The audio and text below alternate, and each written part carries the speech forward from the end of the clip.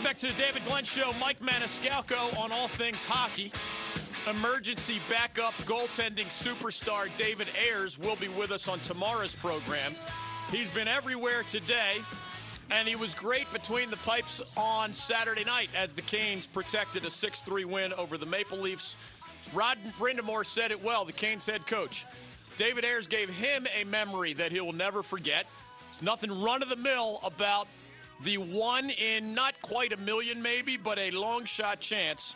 Every night at every NHL game, there is a $500 emergency backup goalie. And often, in fact, most of the time, you make it through an entire season.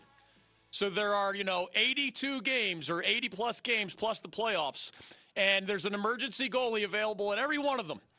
And you go through an entire season, and not one of them got their skates on the ice during regulation. And it happened for David Ayres as he helped the Hurricanes, not his hometown Maple Leafs, and even got a nice ovation from the crowd, which recognized the rarity. 42-year-old Zamboni driver turned successful winning NHL goalie. He will sound the siren at PNC tomorrow night as the Canes host the Dallas Stars. Reed in Raleigh has a good point on this as we welcome your calls, best and worst of the weekend. LeBron James, Jason Tatum, the Milwaukee Bucks, the LA Lakers, and others from the NBA. Patrick Reed from the golf world. If you're a golf fan, do you consider Patrick Reed a cheater, or is that too strong a word? He won a PGA event this weekend in the aftermath of world number 2 Brooks Koepka, a fellow American, and recently retired CBS golf analyst Peter Kostis, both calling out Patrick Reed. Remember, that's Captain America. That's the Ryder Cup superhero. That's a fellow American. They both called him a cheater relating to an event or an incident in the Bahamas, among other things. You can chime in on that today if you like. NASCAR fans, Joey Logano got the win this weekend, 2018 Cup Series champion. Did you know that Ryan Newman, the guy who only recently got out of the hospital after that fiery Daytona 500 crash where some people thought he was dead. Cute picture of him walking out of the hospital barefoot holding his 2 little girls' hands. Did you know that Ryan Newman finally spoke by phone with Ryan Blaney, Blaney being the driver whose car nudged Newman enough to send him spinning, send him flying, and eventually send him into that fireball and into the ambulance that took him to the hospital. Interesting NASCAR and golf stories as we talk college basketball, a little NFL, some NBA. Tyson Fury claims another heavyweight championship boxing belt. You can chime in on the NHL trade deadline, or of course, the Canes win at Toronto, and David Ayres' emergency backup goalie role in that. Let's get Reed on, because he has a good point. In my lifetime as a hockey fan, which dates more than 40 years, I can only think of one other example of what is technically a backup, an emergency backup, because a lot of Canes fans are reminding us of a guest on our own show. George Alves technically was not the third-string goalie when he played, remember, at the end of that game for the Canes back when Bill Peters was the coach. Eddie Lack was the Canes' backup. Eddie Lack was sick. He wasn't sick enough that, they needed to bring up somebody from the minors. So they asked George Alves, who's like a practice goalie in addition to being the team's equipment manager, hey, man, can we sign you to an NHL contract after a tryout just so you're eligible for the Canes if Eddie Lack can't go? So George Alves, remember, only played 10 seconds at the end of that game? But he technically became a pro player. But that night, he was the backup goalie for the Canes. So George Alves, I don't want to take the guy's moment away from him. It was a cool moment. But it was not a meaningful moment because the game had been over. And Bill Peters just threw him out there for the final seconds so that George Alves could say, I played in an NHL game. He was not, by NHL rule, the emergency goalie that night. He was the backup goalie that night to, in that case, that still would have been Cam Ward, if I remember correctly. So it's Cam Ward plays 59 minutes and whatever, and then George Alves plays the last 7 or 8 seconds. Reed in Raleigh has the only other example in my memory of an actual emergency goalie. So think of the thousands of games that are played every year, and that means 99.999% of the time, and I didn't do the math, but it's in that neighborhood. The guy who shows up as the backup goalie, again, you're available for either team in the rare case of both of your goalies getting injured in the same game. Well, that happened with James Reimer lower body injury. He's not going to play tomorrow night against Dallas. It happened with Peter Mrazek, his replacement. Concussion protocol, will not play against Dallas. So that's why the Canes called up both Anton Forsberg, a veteran that they got from the Blackhawks, and Alex Nedeljkovic, their younger prospect goalie. Those are the two guys that are expected to be on the bench tomorrow night. But Reed in Raleigh does have an example, the only other one I can think of, that is somewhat similar to David Ayers. Reed, welcome to the program. Go right ahead. Hey, thanks, David. Sure. The reason I remember it is because I married into a Blackhawks family, but a couple years ago in 2018, the Blackhawks goalie had a pregame injury, so they called their emergency goalie before the game, and then their backup goalie during the game got injured, much like the Hurricanes last night or the other night. And then so this guy came in, and he was like a 36-year-old accountant. Right. Living in the Chicago area, just being an accountant, right, and had a mild background in hockey. And if I remember, he also got the win. His name was Scott Foster. It was 2 years ago, and I think he made a handful of saves and got the win for the Blackhawks. Yes, sir, that was him. And I think in Ayers' case, remember, being from the Toronto area, he helped the opposing team win. He helped the visiting Hurricanes win. In Scott Foster's case, it's at least a little bit closer to your true dream, right? You get to help the hometown Blackhawks win, and then you go back to your accounting job the next day in the Chicago area. Every game has somebody on call, and it's just amazing. Those are the only two examples I'm aware of. Reed, thanks for your recollection there, because Scott Foster of the Blackhawks from 2 years ago, and now David Ayers is making the rounds on all the shows. He'll be with us tomorrow as well. Zach is in Raleigh and has football on his mind, others college basketball. Quickly, from my perspective on college hoops, what happened with Duke and State this week, Carolina and State this weekend, to me, those are chalked up as more, you lost to a team that's simply better than you are. Florida State has more talent than NC State right now. Florida State has more length and athleticism than NC State right now. Florida State has more players just overall, some of them NBA prospects. And the Wolfpack, while a good team and a right side of the bubble team, thanks to that win over Duke, the Wolfpack doesn't have as much of those things. So when it's 67-61, Florida State and NC State, I didn't see that as a worst of the weekend, because NC State's missteps have happened in the games where you're supposed to win, where you're the better team, and you just let it get away against Carolina at home. You let it get away at a Boston College team that is near the basement of the ACC as well. You let it get away at a Georgia Tech team that's not even eligible for the postseason. Not a horrible team, the Yellow Jackets, but one of those that you shouldn't let get away when you're anywhere near the bubble. Losing to Louisville, in Carolina's case, is not what has sent the Tar Heel season in its tailspin. Louisville has more experience, more depth, more players, more talent, more everything. If you're Roy Williams and UNC and you lose to Louisville, doesn't mean you don't try hard, doesn't mean you're not trying to spring an upset. You understand why you lost. The Tar Heel season has spiraled for a lot of different reasons. Least gifted among them. Also injuries, of course, more man games lost than Roy has ever had as a head coach. But Carolina's season has gotten away a lot more because you lose at home to Wofford. A lot more because you have Clemson down 10-10 with 2 minutes to go, and you lose to the Tigers in Chapel Hill for the first time in the history of your program. A lot more because you have Virginia Tech beaten in Blacksburg, and then the Hokies come back and beat you in double overtime. It's one, if you lose at Louisville and you're Carolina, guess what? That is not the one to circle about what went wrong. If you're NC State and you lose at home to Florida State, that could be a number 2 seed in the NCAA tournament. I watched that whole game. The Wolfpack put up a great fight.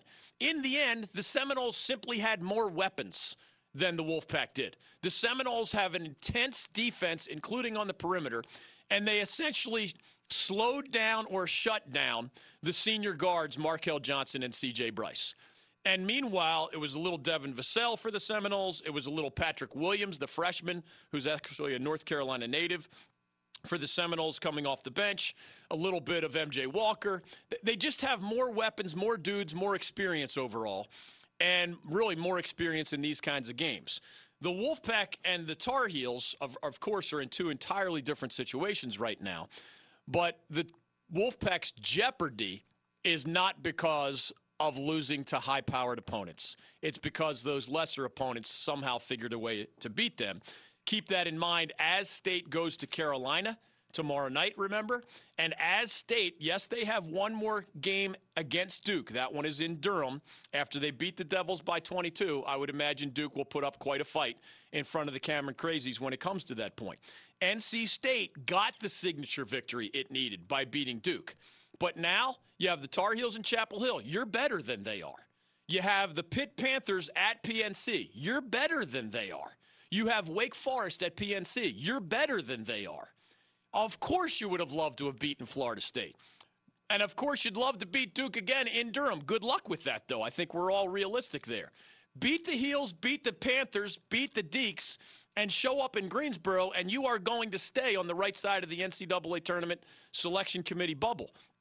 Lose the way you let those games get away against BC and UNC and others, and that's what puts you back into hot water. Carolina's season is a true debacle and has to be discussed in different terms.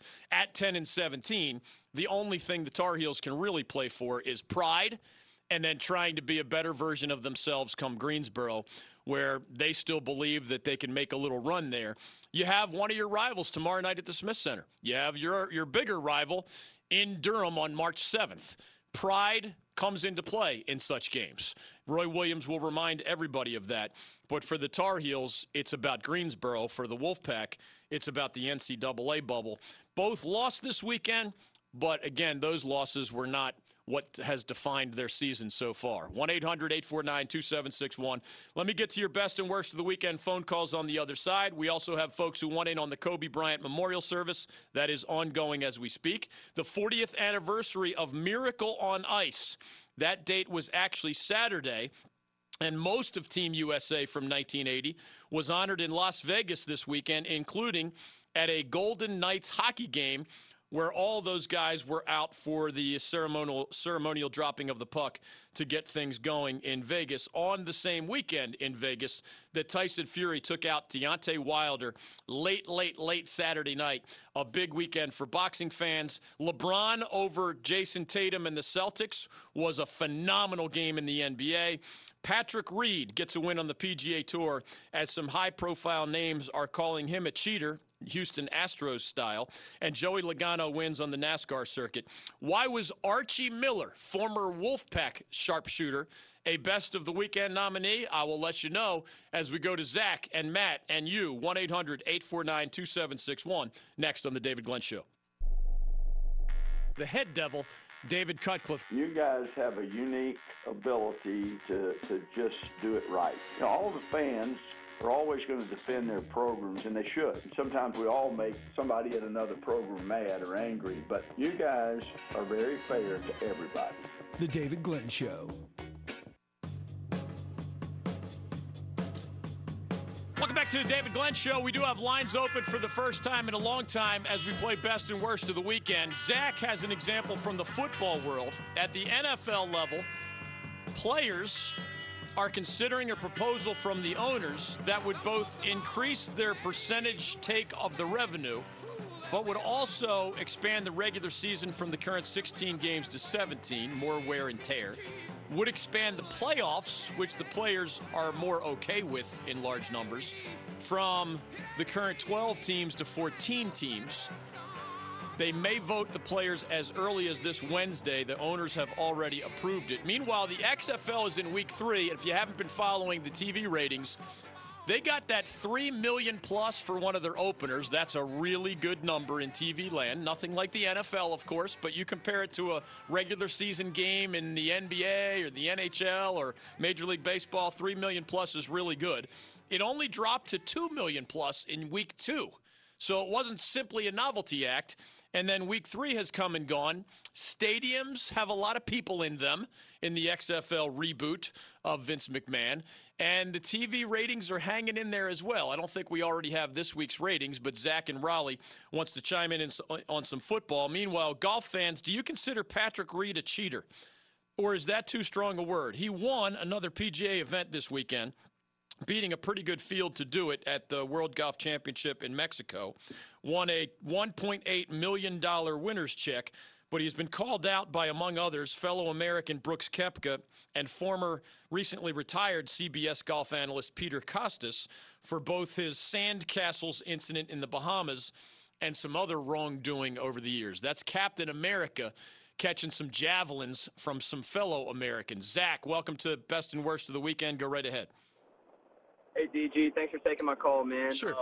I sat down and watched my first XFL game. I'd heard a lot of conversation about the new rules and the production quality, which, it's awesome being able to get inside the booth and hear what these replay guys are saying and see the different betting lines and all that. But I'm a lifelong St. Louis Cardinals fan, and I know that people in that city love their sports team. True. And just to see all the people in that stadium where they sold out, I saw that they had like 30,000 people in attendance, sold out. And I just think that the frustration that came with losing the Rams to L.A., coupled with, the past few seasons and the excitement for something new in that city, it was really great to see, and I think that's probably my vote for Best of the Week. And wasn't it interesting, Zach? One of my best friends happens to be from St. Louis, a guy named Jim Houghton, and I would visit him out there. And that is a Cardinals baseball town to the core, man. They love their St. Louis Cardinals. Wasn't it interesting that when Vince McMahon did his reboot of the XFL, 7 of the 8 cities selected were current NFL cities? The only one that does not have an NFL team, so they're basically piggybacking on, the backs of NFL communities. St. Louis was the one exception to that. And it's, of course, also historically an NFL city, but no longer. So it's interesting that they are rallying around it. As I've said all along, if the XFL can continue to spark interest in those 8 communities, and the early returns are really good by that definition. Stadiums are fuller than you might think. They're not getting 60,000, but some of these venues are set up to hold, 20 to 30,000 instead. You can have, ask the MLS if you can have a functional business model by consistently putting 20 to 30,000 people in the seats and even getting modest TV ratings. The XFL's business model is not exactly similar, but there are more fannies in the seats than most would guess. There's plenty of attention from the media and fans in those 8 cities. I do think you need more of the rest of the country to care for it to be a longer-term success. Do people in North Carolina? Zach's from St. Louis, so he had his reason to care about the St. Louis Battlehawks of the XFL. Will there be enough fans in the 42 states or whatever that don't have an XFL franchise? And I don't mean fans like you go. I mean fans that care to watch. If you can hang in there in 7 figures, and remember, McMahon's play on this is I'm not charging rights fees to my TV partners in year 1, but I want to be on the most prominent channels. Well, when the when the AAF, the one that recently folded, as all of the other experimental leagues have folded over the years, going back to the USFL and the World League and others, when you got a few weeks into the AAF season, the Alliance of American Football, that the Canes owner Tom Dundon purchased and then pulled the plug on not too much later than that, when you got in a few weeks, some of the games were only on the NFL Network, which is great in terms of a partnership with the NFL, but does not have as many subscribers. As, ABC can be viewed by 80-plus million American TV households. Now, all you need is a fraction of that. You need 1 million, sometimes 2 million, sometimes 3 million. Can they get that beyond the 8 markets where they have teams? I don't know the answer to that yet, but the fact that you're on Fox proper, ABC proper, FS1, ESPN, and some games are on, FS2 or whatever, ESPN2. But I think it was a smart play by Vince McMahon. He's certainly successful in other contexts, wrestling and otherwise.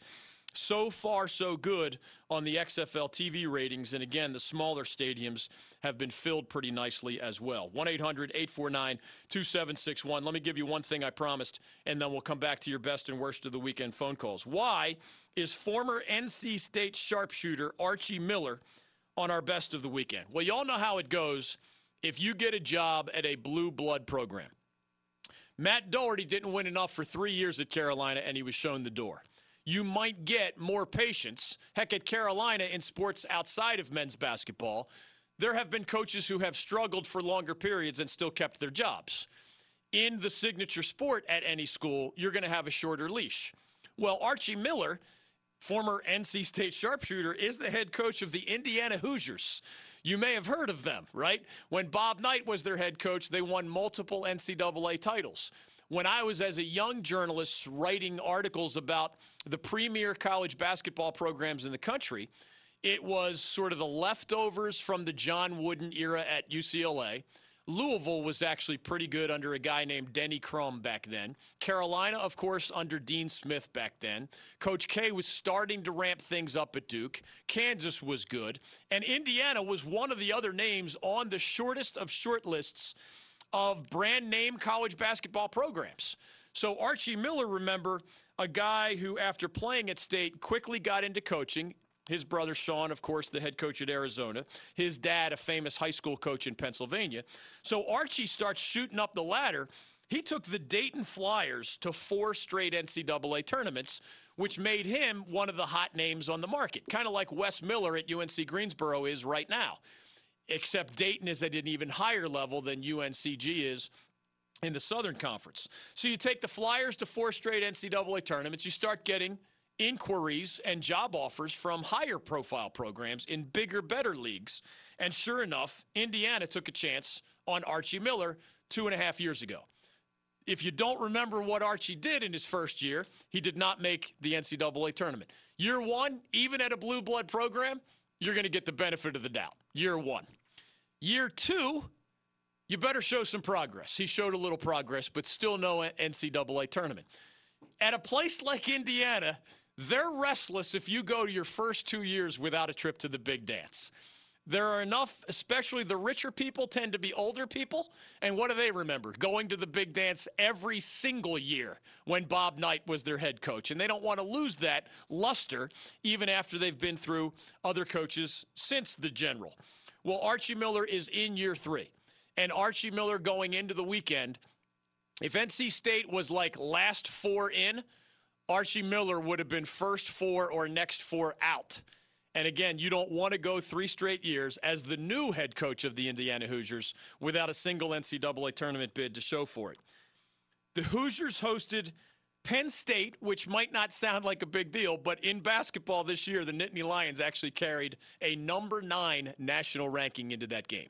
So just as NC State hosted Florida State, put up a good fight, but couldn't quite get that second back-to-back top 10 victory, Archie Miller in Indiana had a signature victory opportunity against, I know it sounds weird, but top 10 Penn State, and the Hoosiers got it done, 68-60. Like the Wolfpack, you can't stop winning now and expect to get a bid. You got to take care of business. I think if the Wolfpack, even if they don't beat Duke at Duke, I think if they just beat the teams they're supposed to beat and then do something in Greensboro, I think the Wolfpack's going to make their second NCAA tournament in 3 years under Kevin Keatts. If the Wolfpack were to miss this year, there would be some noise around Kevin Keatts, not internally, but from Wolfpack fans who were screaming and calling our show complaining after they lost at home to the Tar Heels or they lost at Boston College. That's a proud 2 national championship program, and men's basketball matters a lot to Wolfpack Nation, as it should. Making 2 out of 3 sounds a lot different, is a lot different than missing 2 out of 3 if you're Kevin Keatts. It is an even more urgent situation if you're Archie Miller in year 3 and you're 0 for 2 when it comes to the big dance. The win over Penn State was a best of the weekend to me. The Hoosiers jumped from the wrong side of the bubble to the right side of the bubble, kind of like the Wolfpack did when they beat the Duke Blue Devils. Got to keep working. Work still to be done. But Archie Miller may use that signature victory to catapult him to his first NCAA tournament as the head coach at Indiana, and that is a really, really big deal. Kansas over Baylor, BYU giving Gonzaga its second loss of the season, and UNLV going to San Diego State and giving the Aztecs their first loss of the season. Among the national highlights, closer to home, Louisville over Carolina, Florida State over NC State in Raleigh, and then Duke got back on the winning track after that debacle in Raleigh, 88-64. They have been setting records at Duke with what is it now, 5 victories in conference play of 30 or more points. This one over the Hokies, not quite that big a margin, but not far, 88-64. Down low, Big Vern was good as usual, Vernon Carey Jr. Out front, Trey Jones was good as usual. And it was really important, I thought, the Blue Devils saw a bounce-back game from Cassius Stanley. He had 21 points and 7 rebounds in that win over the Hokies. He had not looked good in that loss to NC State. So one more freshman who has been great at other times earlier this year, looking more like the guy he needs to be for the Devils to get where they want to go. Again, tomorrow night, it's Big Four action with State visiting Carolina and Duke visiting Wake Forest. Tonight, it is 2 of the top 3 in the ACC. Louisville and Florida State are both tied with Duke in the loss column. Somebody's got to win that number 1 overall seed. Somebody's got to get that regular season championship, as many call it. Louisville at Florida State will be a step in the right direction for one of those two teams, as Duke has a much more manageable matchup tomorrow night at Wake Forest. It's Cardinals at Seminoles in Tallahassee tonight on ESPN. Remember that FSU went to Louisville and beat the Cardinals pretty solidly a little bit earlier this year. Back to your best and worst of the weekend phone calls on the other side. What was the best thing you saw anywhere in the sports universe, and what made it that? As the emergency backup goaltender, David Ayers is understandably getting a lot of love this weekend for his role in the Canes' 6-3 win at Toronto. Just history being made right before our eyes. There was a downside to that game, folks. I mean, Brett Pesce went out with a serious-looking shoulder injury. Both goalies got hurt, necessitating emergency backup David Ayers, a Toronto guy, putting on the Canes uniform and helping to beat the Maple Leafs. It is trade deadline day in the NHL. The Canes have made a move that I think most Caniacs will celebrate, although it does require saying goodbye to Erik Haula and Lucas Hallmark. Those two guys and a couple of prospects are on their way to the Florida Panthers in exchange for 26-year-old centerman Vincent Trocheck. More on the Canes, good and bad, with more of your phone calls. 1-800-849-2761. Tyson Fury of the boxing world, Patrick Reed from the golf world, Joey Logano from the NASCAR world, a lot of basketball, college and pro. You can be next with your best or worst of the weekend. 1-800-849-2761 is your ticket in to the David Glenn Show. I believe it is the NBA's turn in the line dance, and I don't think they can dance. I don't think they can dance as well as DG dances, and I'm only a 3 or a 4. The David Glenn Show, weekdays at noon.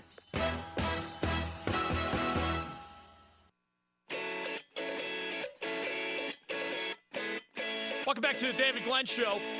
We have Tyson Fury in his own words after beating Deontay Wilder Saturday night in Vegas. We have David Ayers in his own words. Toronto's own helped the visiting Carolina Hurricanes beat the home team Maple Leafs on Saturday night. He's coming to Raleigh. Tomorrow's going to be David Ayers Day, as declared by Mayor Mary Ann Baldwin in Raleigh. He's also going to be the siren sounder tomorrow night when the Canes host Dallas. More of David Ayers in his own words, Kevin Keats from the Wolfpack after the loss to Florida State. And I promised Brooks Koepka, one of the best golfers in the world, who commented on Patrick Reed, essentially calling him a Houston Astros-style cheater in one of those call-outs you do not see very often on the gentlemanly PGA Tour.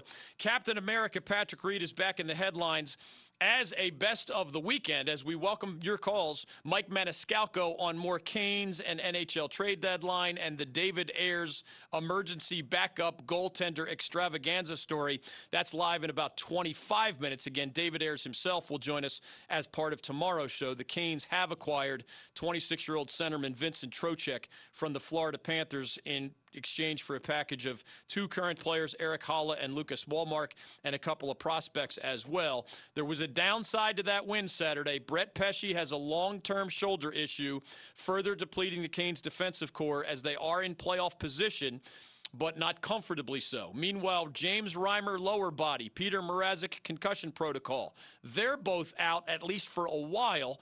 The 2 Charlotte Checkers call-ups, Anton Forsberg and Alex Nedeljkovic, are expected to be the two guys on the Canes bench tomorrow. Remember, David Ayers will be in the house, but just to sound the siren and to maybe sell some number 90 jerseys and to raise some money for really good causes. 1-800-849-2761 is your ticket into the program. Darren, dig out the Brooks Koepka audio for me, because Patrick Reed won an event called the World Golf Championship, this one in Mexico. This is a guy who, remember, won the Masters in 2018. He has a checkered past-style reputation, especially by golf standards, dating even back to his college days, where some of his teammates then called him a cheater or said they didn't like him for this reason or that reason.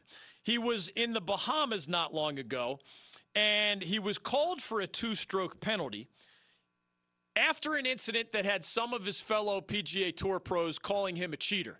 Like, to you or I, the naked eye, if you saw the video, it might have been like, well, what exactly did Patrick Reed do? He was in a waist area, and there are rules on what you're allowed to touch or not touch. I don't know if this Brooks Koepka audio includes the phrase sand castles, but he joked that if you're a pro, and of course you know the rules better than others, you also know the feel of things, the lay of the land. And these guys, by the way, when I play golf as a weekend warrior, I don't watch my fellow playing partners. Like, you could cheat bigly. You could cheat in little ways. You could mark your ball in a way that you remark it just a half inch to the left or right to avoid this or that. I don't know the difference, and frankly, I don't care. Well, I'm not playing for money. Sometimes we're playing for like a trophy or whatever. But I don't know. I mean, golf is a game of integrity and the honor system and all that. I don't have the energy to monitor anybody else's golf game, as I'm barely keeping my own swing together myself. And if I accidentally break a rule or two, it is certainly not intentional. I probably know 90% of the major rules, but am I certain that I placed my ball back, in microscopic detail after I marked it? No, again, I don't know, I don't care, and there are no victims here because I'm not playing for, in this case, Patrick Reed won a $1.8 million winner's check this weekend at the World Golf Championship. What you'll hear here from Brooks Koepka inspired me to ask golf fans, do you consider Patrick Reed a cheater, or is that too strong a word? Because I know that there are a lot of PGA pros who think these things about each other. Not all, most believe that most follow the rules, but they will all have secret lists of those that they claim they've seen cheat in ways large and small. Brooks Koepka just said out loud in a recent interview on Sirius XM what a whole lot of guys have said privately about Patrick Reed or even some of their other competitors. I mean, I don't know what he was doing, playing, building sand castles in the sand, but you know where your club is. I mean, I took 3 months off, and I can promise you, I know if I touch sand. I guess the Astros are going through that right now. Jim Crane said it. He got asked, "Is it cheating?" And he said, "No, we just." Broke the rules. If you play the game, you understand the rules, you understand the integrity that goes on, and I've seen some big names be like, whoa, that's not right. That's the number 2 player in the world, Brooks Koepka, multi-time major champion. That is a fellow American Brooks Koepka. He could be your partner on the Ryder Cup pairing. He could be your partner in the President's Cup or otherwise. Brooks Koepka called out Patrick Reed late last week, and recently retired CBS golf analyst Peter Kostis did as well, saying that during his time covering the game, he saw Patrick Reed specifically do something similar to what he got caught doing in the Bahamas at least 4 or 5 times that Kostis could remember. Is Patrick Reed a cheater, golf fans, or is that still too strong a word? Is the Astros analogy appropriate or not? Reed has been a controversial guy, especially by golf standards, for a long, long time. Occasionally he says things that bother others in his sport, and it doesn't bother me most of the time in that context. Cheating does bother me. And the idea that the guys who would know best who's bending or breaking the rules are calling him out publicly, I think says a lot. When Patrick Reed said, I think it was a year or two ago, maybe it was when he won the Masters, somebody asked him, do you consider yourself a top 5 golfer in the world? And he said, yes, I do. A lot of people in the golf world were upset by that. That part I don't understand. Patrick Reed I mean, by definition, is a top 10 golfer in the world. Like, if you just threw out all of your subjectivity and just went to something like the world golf rankings, like as we speak, Patrick Reed is number 8, all right? So you're not crazy far from being a top 5 golfer just by the numbers. And I'm not even sure if being number 8 factors in the event that he just won in Mexico. So maybe he even rises from number 8. I mean, Darren, you're enough of a golf fan. Maybe you're like me. When I think best golfers in the world right now, I think of 2 Americans, Justin Thomas and Brooks Koepka, and I don't want to put them in order. I'm not up for that debate. The cheating debate is more interesting to me. I was surprised by the flack Patrick Reed got by simply answering a question. Yeah, I think I am. I think I've earned top 5 status. Well, he won the Masters. He's number 8 in the official rankings. So we got Justin Thomas and Brooks Koepka. It would have to be, I think, on anybody's fair top 5 list. I know they all ebb and flow, but Rory McIlroy still fits that description for me.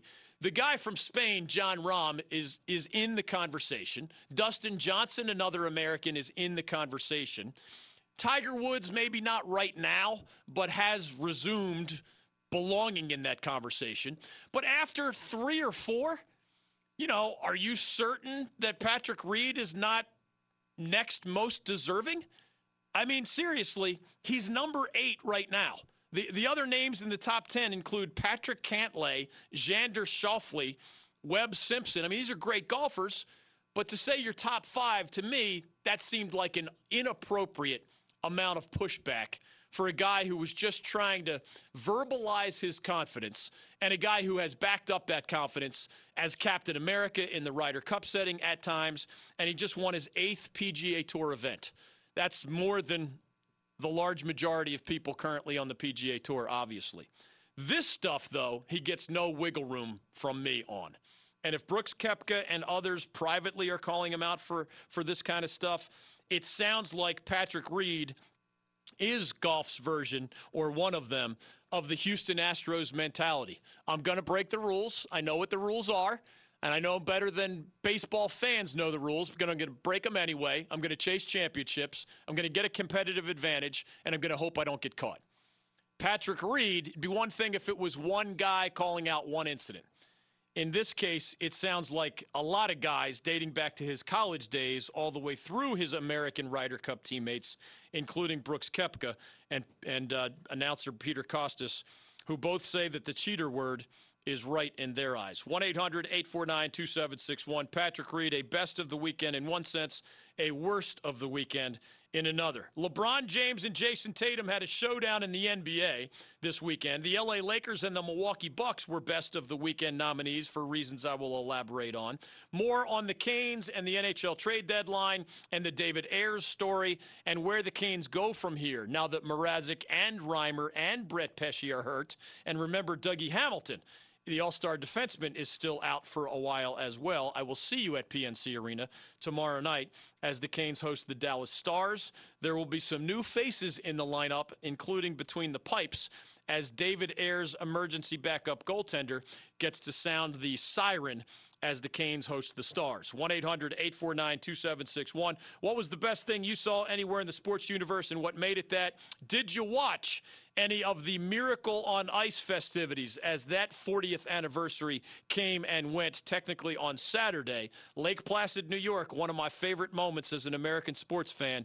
The college kids of Team USA over the lion-cheating Soviet Union way back in 1980 on their way, that semifinal game, on the Americans' way to the gold medal. 1-800-849-2761. Your questions, your comments, your best and worst of the weekend are welcome next on The David Glenn Show. I would never be so competitive, so childish, that I would actually keep track of my record as a coach in youth soccer. I mean, that would be ridiculous. So when I think about my 78 wins, 2 losses, and 4 ties, not that I was keeping track or anything. Stay with us on The David Glenn Show. Welcome back to The David Glenn Show. Mike Maniscalco of Fox Sports Carolinas and the Carolina Hurricanes live in less than 10 minutes. Jonathan and Carey once in on some hockey. It was a best of the weekend for many when David Ayers, emergency backup goaltender, 42-year-old Zamboni driver, was plugged in to play for the Canes. Bad news, James Reimer and Peter Mrazek are both hurt. That's what necessitated David Ayers' appearance in a Canes uniform. He will be in town tomorrow. He will be our guest tomorrow. Jonathan and Carey is aware that today is also the NHL trade deadline. The Canes have sent 4 players, Eric Haula, Lucas Wallmark, and 2 minor leaguers, to the Florida Panthers in exchange for 26-year-old centerman Vincent Trocheck. He is described by many as good enough to be a team's second-line center. He has been a 30-goal scorer. Just 2 years ago, he did that for the Panthers.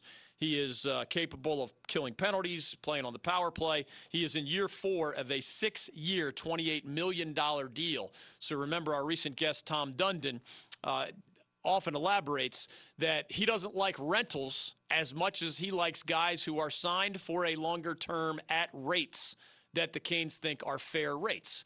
A rental can walk away at the end of the season for nothing in many cases, right? So this is Vincent Trocheck is assumedly a part of this year's team and is signed for the next 2 years as well at a little bit less than $5 million a year.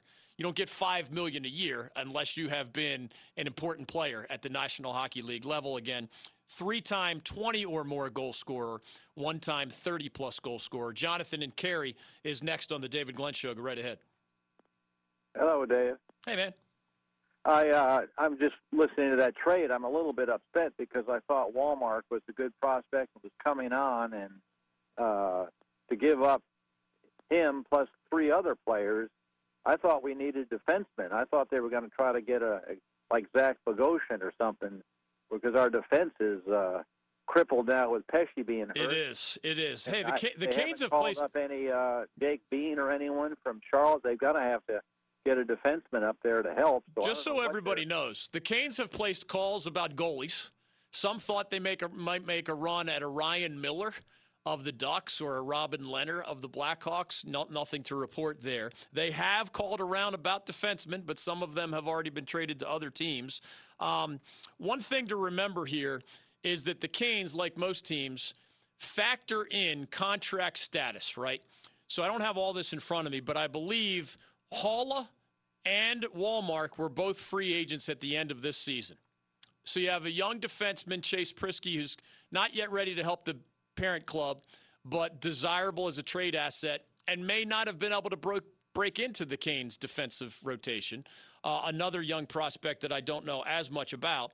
But if Haula and Wallmark are at best third-line players, sometimes fourth-line, and they're free agents at the end of the year, and you can get a guy who's been a goal scorer at the 30-goal level once, the 20 or more goal level 3 times, and he's only 26 years old, and he kills penalties and he plays on the power play, and he has 2 years to go after this year at a reasonable rate. I think those are the things that go. Some might just look at this as 4 players for one and say, wow, that's given up a lot. You got a possible second-line guy and didn't give up anything beyond the third line for him. Christian Laettner, thanks for joining us. It's been less than a week since the I Hate Christian Laettner 30 for 30. The final product of the movie was absolutely awesome. I love every second of it. Maybe I'm not seeing the same thing everyone else is seeing, but I thought the movie was awesome and I loved it. Keep it here on The David Glenn Show.